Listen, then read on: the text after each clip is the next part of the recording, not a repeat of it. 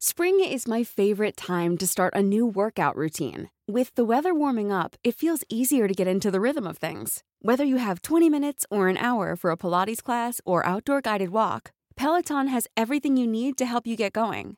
Get a head start on summer with Peloton at onepeloton.com. Te lo cuento. Tu dosis diaria de noticias.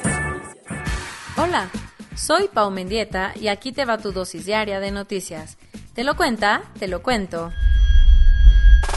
Tu update del caso Victoria. La Fiscalía de Justicia de Quintana Roo confirmó que Victoria murió luego de que los policías le rompieran la columna, mientras que El Salvador exigió justicia.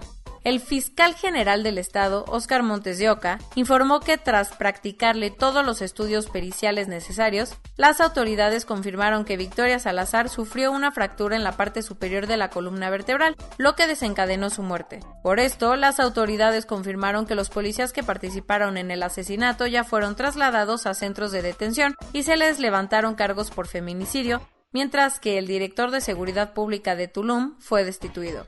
Además, se conoció que Victoria Salazar era originaria de El Salvador y estaba desde el 2018 en México de manera regular, ya que obtuvo la condición de refugiada por razones humanitarias que le concedió el Instituto Nacional de Migración. Al respecto, el presidente salvadoreño, Nayib Bukele, exigió justicia a las autoridades mexicanas y aseguró que su gobierno se hará cargo de las dos hijas de Victoria. Por su parte, el presidente Andrés Manuel López Obrador dijo que el caso nos llena de pena, dolor y vergüenza y se comprometió a que no habrá impunidad ni tolerancia para el machismo. ¡Ay!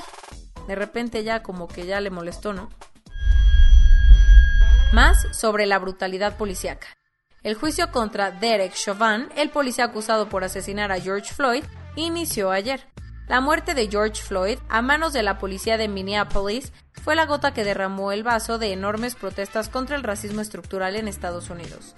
Desde entonces, el movimiento Black Lives Matter ha cobrado muchísima fuerza, por lo que los ojos de medio mundo están puestos en el juzgado del condado de Hennepin, donde ayer comenzó el juicio contra Derek Chauvin, el policía que con una brutalidad terrible le puso su rodilla en el cuello a Floyd durante un arresto.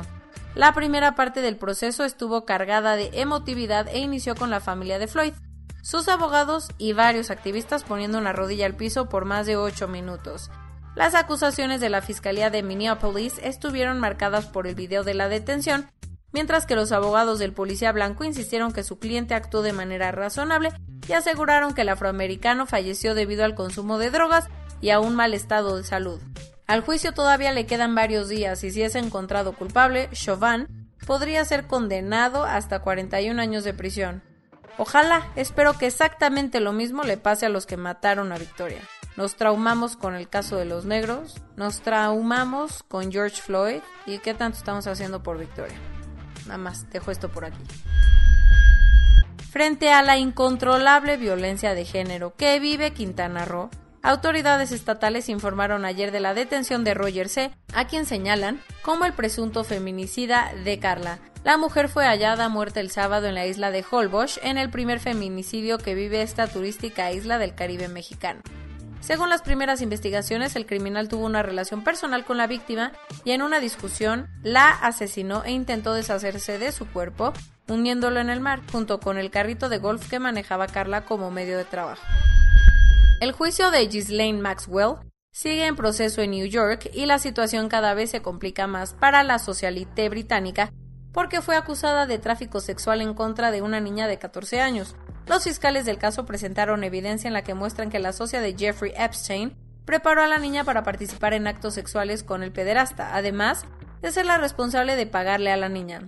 A pesar de tener varias acusaciones en su contra y estar presa desde hace 9 meses, esta es la primera vez que Maxwell es imputada por este delito. Todas las noticias hasta ahorita pues hablan de una realidad, ¿no? Que se vive también en las mujeres. Tras un embotellamiento de una semana, el paso por el canal de Suez finalmente fue liberado ya que el buque Ever Given logró ser enderezado. Ever Moving. El jefe de la autoridad del canal anunció ayer por la tarde que los esfuerzos de rescate dieron frutos y lograron mover al barco de 400 metros de largo, algo que fue celebrado por el presidente de Egipto, Abdel Fattah al-Sisi. Según estimaciones de funcionarios egipcios, el bloqueo en el cruce dejó pérdidas de 13 millones de euros diarios, así que están trabajando a marchas forzadas para poder desahogar los más de 400 barcos que estaban en la fila. Ayer se conoció que Petr Kellner, el hombre más rico de República Checa, fue una de las personas que fallecieron en un accidente de helicóptero registrado el sábado en Alaska. Junto con el fundador de PPF Group, la empresa de inversión fundada por Kellner, fallecieron otras 4 personas que viajaban en una expedición de hielo esquí por los glaciares de Alaska. Petr tenía un patrimonio de 15.700 millones de dólares y fue una de las personas más importantes en el proceso de privatización de la República Checa tras la caída del comunismo. Por más que son una de las especies con mayor riesgo de extinción, los contrabandistas siguen intentando lucrar con las tortugas Galápagos.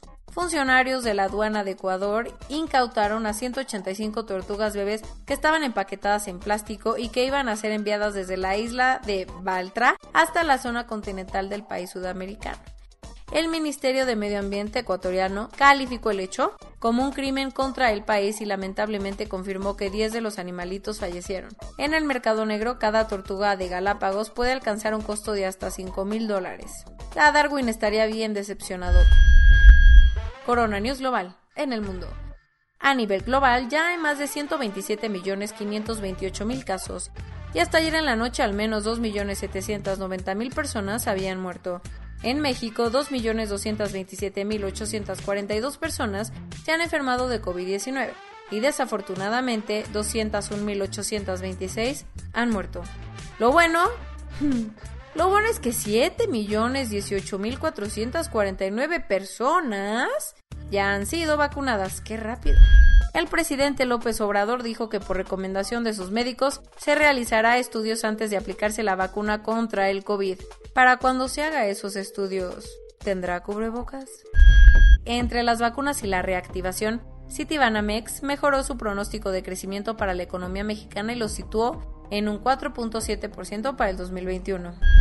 Trend Micro, una empresa de seguridad, detectó que la pandemia dinamitó los ciberataques en México con casi 4 amenazas por segundo en los correos electrónicos. O sea, no caigas, nadie te está regalando una herencia y te avisan en inglés por mail.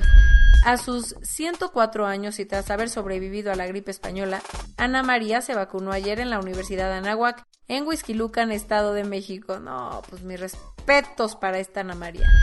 Por negociar en lo obscurito la compra de 2 millones de dosis de la vacuna Sputnik V, el primer ministro de Eslovaquia tuvo que presentar su renuncia. Por primera vez en 6 meses, Londres no registró un solo muerto en las últimas 24 horas como consecuencia de la enfermedad. Como muchos estados federales de Alemania se han negado a seguir los pasos del gobierno nacional, Angela Merkel amenazó con centralizar toda la respuesta ante la pandemia. El gobernador Andrew Cuomo informó que a partir de hoy todos los mayores de 30 años se podrán vacunar en New York, mientras que los mayores de 16 lo harán desde el 6 de abril. Igualito que en México. La comisión de la OMS, que viajó a Wuhan hace unos meses para investigar el posible origen del virus, presentó ayer un informe preliminar. Y, sin dar muchas certezas, dijeron que probablemente el virus pasó del murciélago al humano a través de otro animal. La FDA de Estados Unidos alertó que algunas marcas de gel antibacterial contienen importantes cantidades de benceno, una sustancia que puede propiciar el cáncer. Ay, todo el día nos ponen esas cosas en el súper, en el centro comercial, en fin. Tu dosis diaria de noticias se va a tomar un descanso, ¿no? Aquí, su servilleta. Nos vemos el siguiente martes 6 de abril. Pau Mendieta se va a descansar.